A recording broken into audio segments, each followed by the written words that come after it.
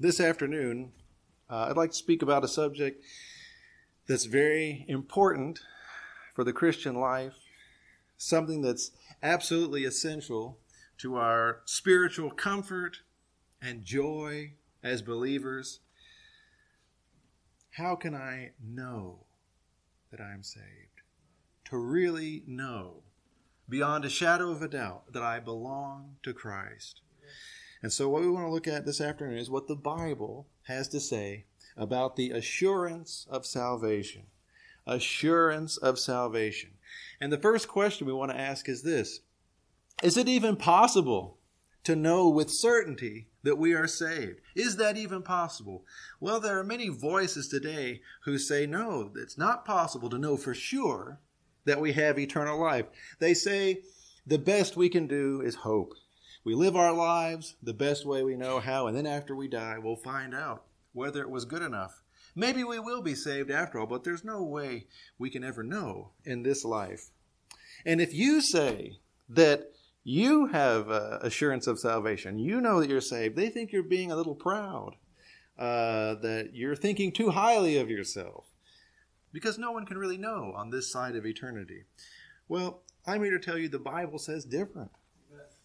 Because according to the Scriptures, it's possible to know that you have eternal life. And believe it or not, there's an entire book of the New Testament that was written to tell us how. And that's the first epistle of the Apostle John. If you have your Bible and if you'd like to follow along, would you turn with me to 1 John? 1 John. The Apostle John wrote us this letter.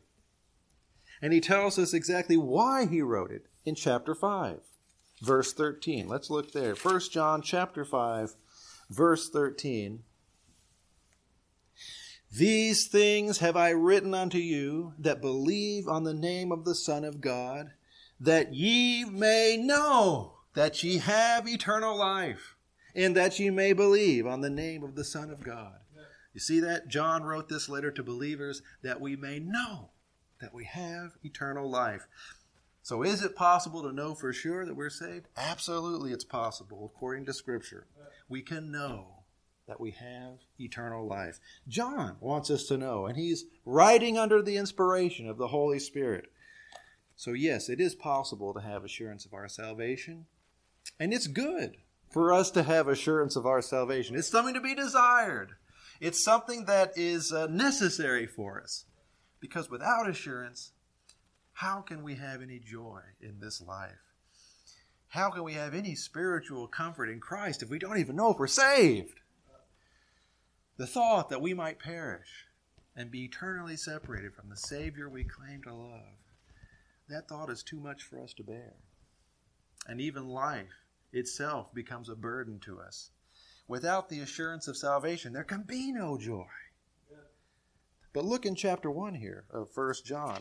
Chapter 1, verse 4. And these things write we unto you, that your joy may be full. John wants us to have assurance because he wants us to have joy. Full, joyful fellowship with the Father and with his Son, Jesus Christ. So it is possible to have this assurance. But I also want to say this. It's possible to be truly saved, and yet at times lack this assurance. We may truly belong to Christ, and yet there may be seasons in life where we do not experience this full assurance, when we may begin to ask ourselves, do I really know the Lord? Have I really believed on Christ and repented, or am I deceiving myself? At times these questions can enter our minds, and they can trouble us.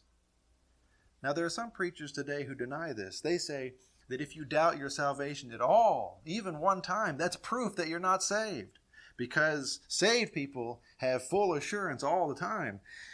They say this: if you doubt, you're damned. But I want you to know that's not biblical, because it is possible to be truly saved and yet at times to lack assurance.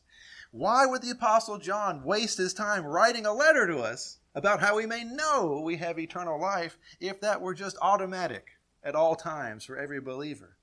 There'd be no point for the teaching that we have here. John makes it clear that salvation and assurance of salvation are two separate things. He writes things like this: hereby we do know that we know him. That is to know Christ. You see, it's one thing to know him, but it's another thing to know that we know him. And John certainly draws that distinction in this letter. Now, you and I understand that no one can ever be saved and then later lose their salvation. I trust you know that. It's not possible to lose your salvation, but you certainly can lose your assurance. And when we lose our assurance, what else do we lose? We lose our joy. We lose the experience of our spiritual consolation in Christ, and our life becomes miserable. Usually, not always, but usually it's because we get off into sin. We succumb to some temptation. We engage in something that should never even be named among believers, and we're so ashamed that we begin to wonder, do I even know the Lord? Isn't that what happened to King David? David was a saved man. He was a man after God's own heart. But he gave into temptation in that episode with Bathsheba. David didn't lose his salvation. But what do we find him saying in that psalm of repentance, Psalm 51? Restore unto me the joy of thy salvation. Make me to hear joy and gladness, that the bones which thou hast broken may rejoice. Because of his sin, he had lost the joy of his salvation. The same thing can happen to us.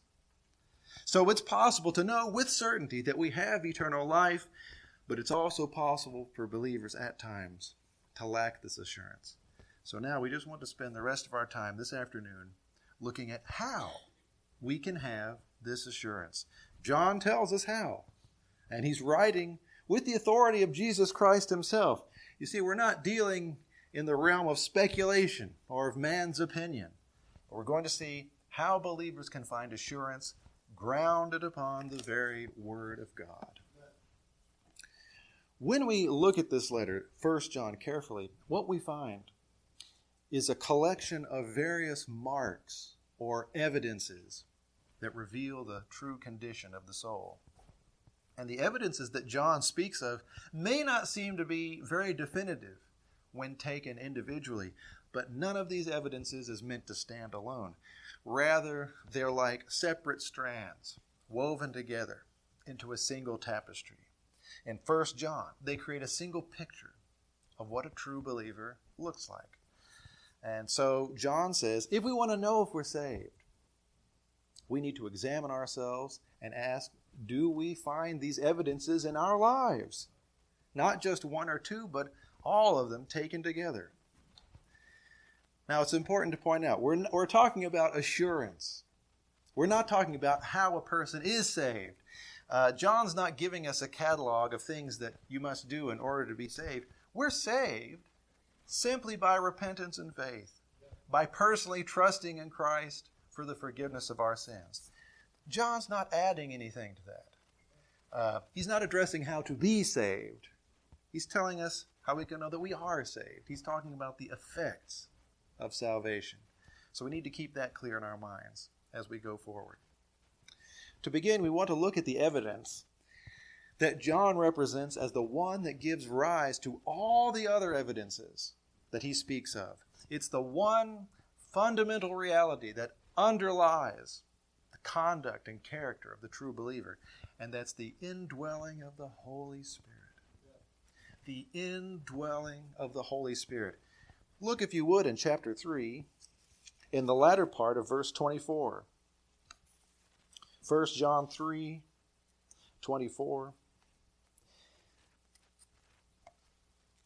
The latter part says this, and hereby we know that he abideth in us by the Spirit which he hath given us. John says one way we know that Christ abides in us, that we're truly saved, is by the Spirit that Christ has given us. We find the same thought in chapter 4, verse 13. Hereby know we that we dwell in him, and he in us, because he hath given us of his Spirit. You see, by nature, we are all spiritually dead. Dead in trespasses and sins. We have no spiritual life at all.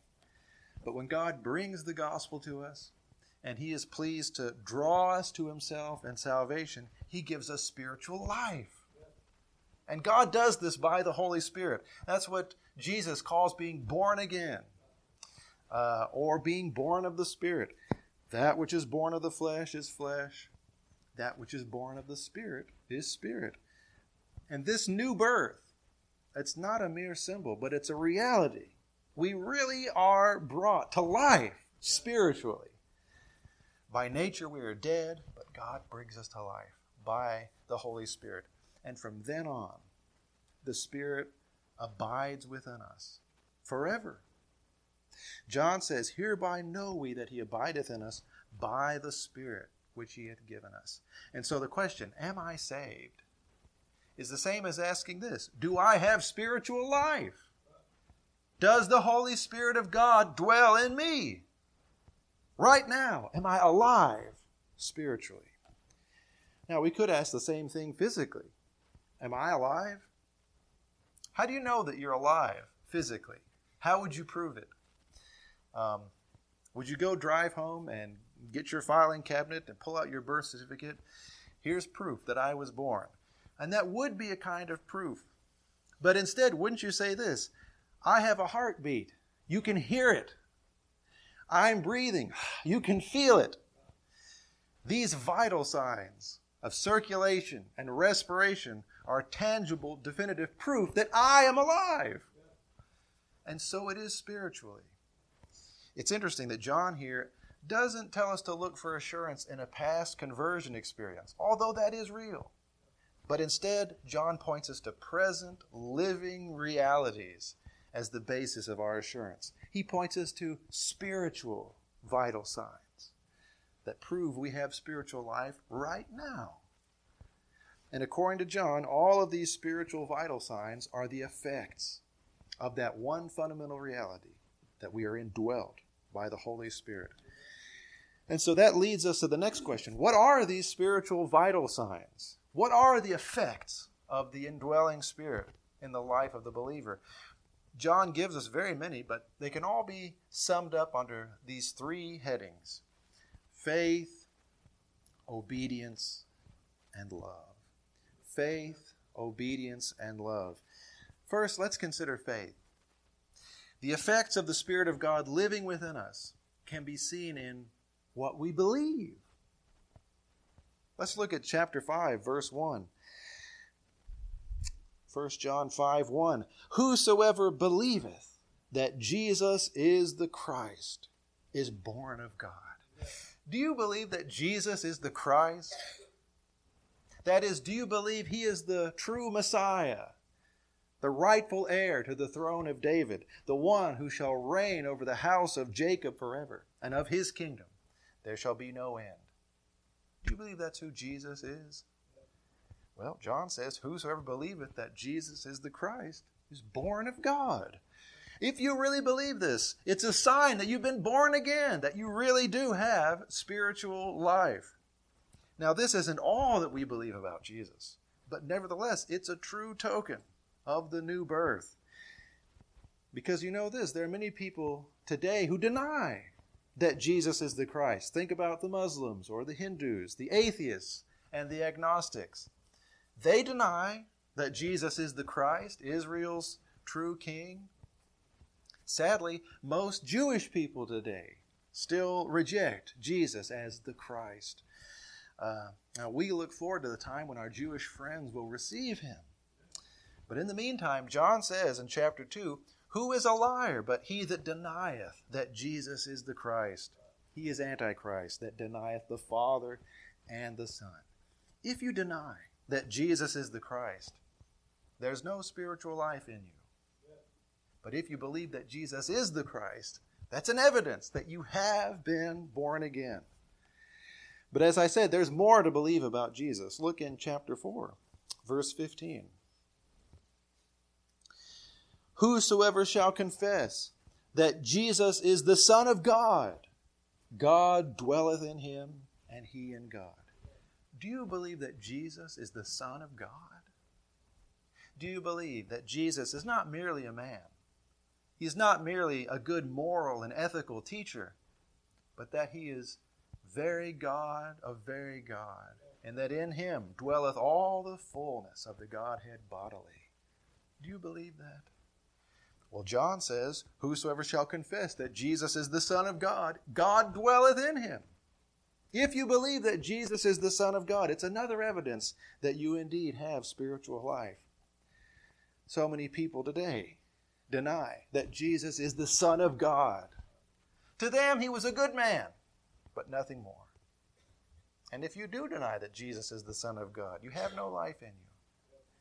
But if you confess that Jesus is the Son of God, it's a true token that God dwells in you and you in God. But there's more. Let's look in chapter 4, beginning in verse 13. Hereby know we that we dwell in him, and he in us, because he hath given us of his Spirit. And we have seen and do testify that the Father sent the Son to be the Savior of the world. Do you believe that Jesus is the Savior of the world? That he came for this purpose, to give his life a ransom for many? That I am the resurrection and the life. He that believeth in me, though he were dead, yet shall he live. And whosoever liveth and believeth in me shall never die. Believest thou this? Do you believe that Christ Jesus came into the world to save sinners? So many people today deny that Jesus is the Savior. Sadly, there are many who call themselves Christians who nevertheless deny that Jesus is the all-sufficient Savior. They will profess that Jesus is the Christ, that he is the Son of God. But when it comes to his being Savior, they really don't think he is enough. They believe they have to add good works and baptism, church membership, taking the Lord's Supper, many other things in order to complete their salvation. And you see, by taking their salvation into their own hands, they've denied that Jesus is the Savior at all. And it's made manifest that they have no life. Anyone looking to their own works for salvation is dead, dead, dead. And so what do you believe? Do you believe that Christ is a sufficient Savior for all who will trust in him? Do you believe that Jesus is the Savior of the world? That he is God's appointed mediator for sinful Jews and Gentiles alike? Do you believe that nothing could ever be added to what Christ has accomplished in his death, burial, and resurrection on the behalf of sinners? If you believe he is the Savior of the world, it's another evidence that he hath given us of his Spirit, and hereby know we that we dwell in him, and he in us. But even this glorious truth is not the pinnacle of our faith. Let's look here in chapter 5 and verse 10. He that believeth on the Son of God hath the witness in himself. He that believeth not God hath made him a liar, because he believeth not the record that God gave of his Son. I want you to notice the language here. He that believeth on the Son of God. And this, I say, is the pinnacle of our faith. Not that we merely believe about Jesus Christ, but that we believe on Jesus Christ. You might say, what's the difference? Well, believing about Jesus Christ, that's what we've been dealing with so far. Believing certain facts about him. Believing that Jesus is the Christ, that he is the Son of God, that he is the Savior of the world. Those are important facts. But believing on Jesus Christ, that phrase is speaking about trust. Trust. You see, it's one thing to know about Christ and all of his perfections as Savior, but it's another thing when we trust him as our own Savior.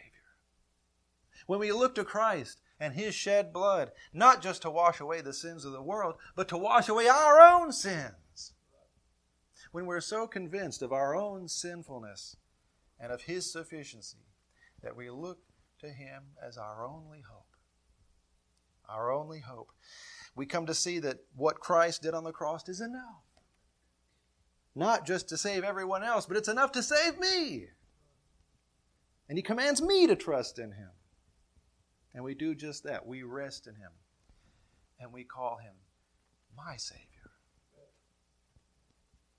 Now, there's nothing else we need to do, because Christ has already won our salvation. And that's what John is speaking of here. He that believeth on the Son of God. Personal trust in Christ as Savior. And he says, he that believeth on the Son of God hath the witness in himself. If you believe on the Son of God, if you are trusting in him and resting in him, you have the Holy Spirit. There's no other way you could be trusting in him apart from the Holy Spirit living within you. And this is definitive proof. This is the most definitive proof. Because think of all the promises that Christ has made to those who will trust in him. Verily, verily, I say unto you, he that heareth my word and believeth on him that sent me hath everlasting life, and shall not come into condemnation, but is passed from death unto life. That's a promise. Verily, verily, I say unto you, he that believeth on me hath everlasting life. For God so loved the world that he gave his only begotten Son, that whosoever believeth in him should not perish, but have everlasting life. If you believe on him, if you are trusting in him as your own personal Savior, you have everlasting life. Period. And if you're here this afternoon and you're not trusting in Christ as Savior, if you don't believe his blood is sufficient to cover your sins, if you don't call him my Savior, well, this is exactly what you must do. Because Jesus Christ is the Savior of the world, and that includes you. You are part of this world, are you not? Are you beyond his jurisdiction? You will either receive Christ as your own personal sin bearer, or you will reject him, and you will bear your sins alone. You'll also bear the guilt of rejecting God's appointed mediator for sinners.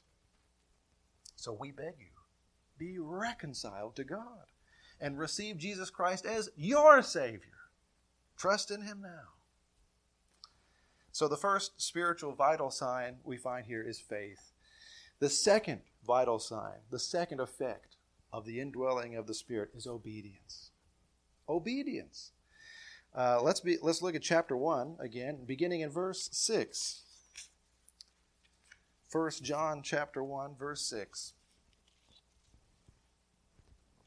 If we say that we have fellowship with him and walk in darkness, we lie and do not the truth.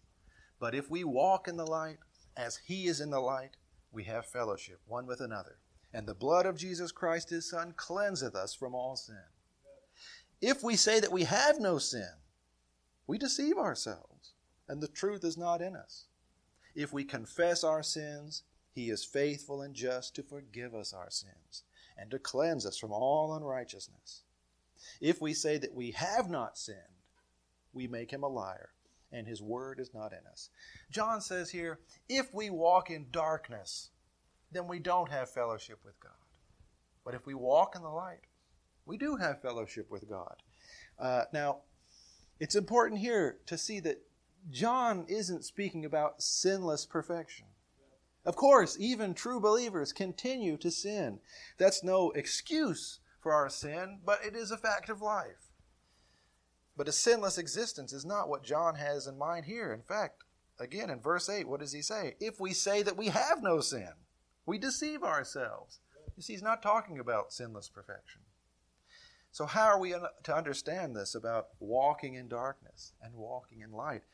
He's speaking about the main course of our life and whether or not we live in unrepentant sin. He says more about this in chapter 2, beginning in verse 3. And hereby we do know that we know him, if we keep his commandments. He that saith, I know him, and keepeth not his commandments, is a liar, and the truth is not in him. But whoso keepeth his word, in him verily is the love of God perfected. Hereby know we that we are in him. So another way that we can know that we truly know the Lord is that we keep His commandments. We obey Him. Our obedience is evidence that we have been born again. Now keep in mind, He's not talking about how to be saved. He's talking about how we can know that we are saved. Of course, our good works contribute nothing to our justification, but they are the effects of the Holy Spirit living within. As he's writing this, John places a lot of emphasis on this point, doesn't he? Perhaps more than we would even be comfortable with. But it's true. Our obedience to God is a true token of the Spirit who lives within us. A man who says, "Oh, I know the Lord," but he lives in persistent, open, unrepentant sin, he doesn't know the Lord. He's a liar. If we say that we have fellowship with Him and walk in darkness, we lie. But on the other hand, if we have a life in which we seek to be obedient to God and to our Savior, and when we fail, we consistently turn again to Him in repentance, this is evidence that we truly know the Lord, that we truly are saved. Finally, the third spiritual vital sign is love. Love. It may not seem like it to us, but love can be a great evidence of our salvation. Look at chapter 3 again in verse 14. 1 John 3:14. We know that we have passed from death unto life, because we love the brethren. He that loveth not his brother abideth in death. Isn't this amazing? One way we can know that we have passed from death unto life, that we've truly been born again, is that we love our brothers and sisters in Christ. I think by nature we can be a little cynical about this. Loving the brethren, that doesn't prove very much. But it does. According to John, it proves we've been born again. Do you love the brethren? Do you love God's people? I'm not asking if you pretend to love them. If we really do love one another, that's good evidence that God dwelleth in us and His love is perfected in us. But of course, the opposite is also true. Look in chapter 4 in verse 20. 1 John 4:20. If a man say, I love God, and hateth his brother, he is a liar. For he that loveth not his brother whom he hath seen, how can he love God whom he hath not seen? If you cherish hatred against your brother, if you can go the rest of your life holding a grudge against your brother, your sister in Christ, you don't love God. You don't know God. Remember the parable of the unforgiving servant. He had been forgiven all that debt, but he wouldn't forgive his own fellow servant. And because of that, the king delivered him to the tormentors. So likewise shall my heavenly Father do also unto you, if ye from your hearts forgive not every one his brother their trespasses. So John here says that whether or not we love the brethren is a clear indicator of whether or not we've been born again. And he says much more in this letter that we simply don't have time to look at this afternoon. I would encourage you to go home and read this little book. John says he's written it all that we may know that we have eternal life. You see, we're saved only by looking to Christ in faith. But according to the Scriptures, we can know that we're saved by looking at what the Holy Spirit is doing within us as He works in us faith and obedience and love. Again, our salvation is secured by what Jesus Christ has done and His faithfulness, His perfection, His sufficiency. But the joy of our salvation, our practical enjoyment of Christ, and our assurance that we belong to Him, that comes by the work of the Holy Spirit in our lives. And when we grieve the Holy Spirit, and when we quench the Holy Spirit, do not marvel that we also quench our assurance. Maybe you're here this afternoon and you say, I'm so mixed up. I've prayed so many times, Lord, if I'm lost, please save me. But I still don't feel saved, and I'm scared. I don't want to be lost. Well, I have good news for you.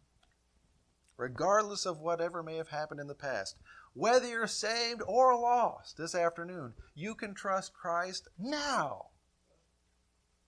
I'm not talking about saying another prayer. I'm talking about trusting Christ. Has God shown you that you are a sinner? Has He shown you that in and of yourself you have no hope?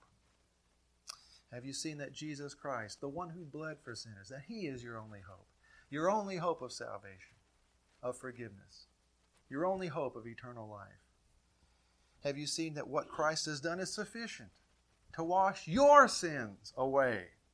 And you don't have to wonder whether He's willing to save you. You don't have to wonder if you have the right to trust in Him. He commands you to trust Him.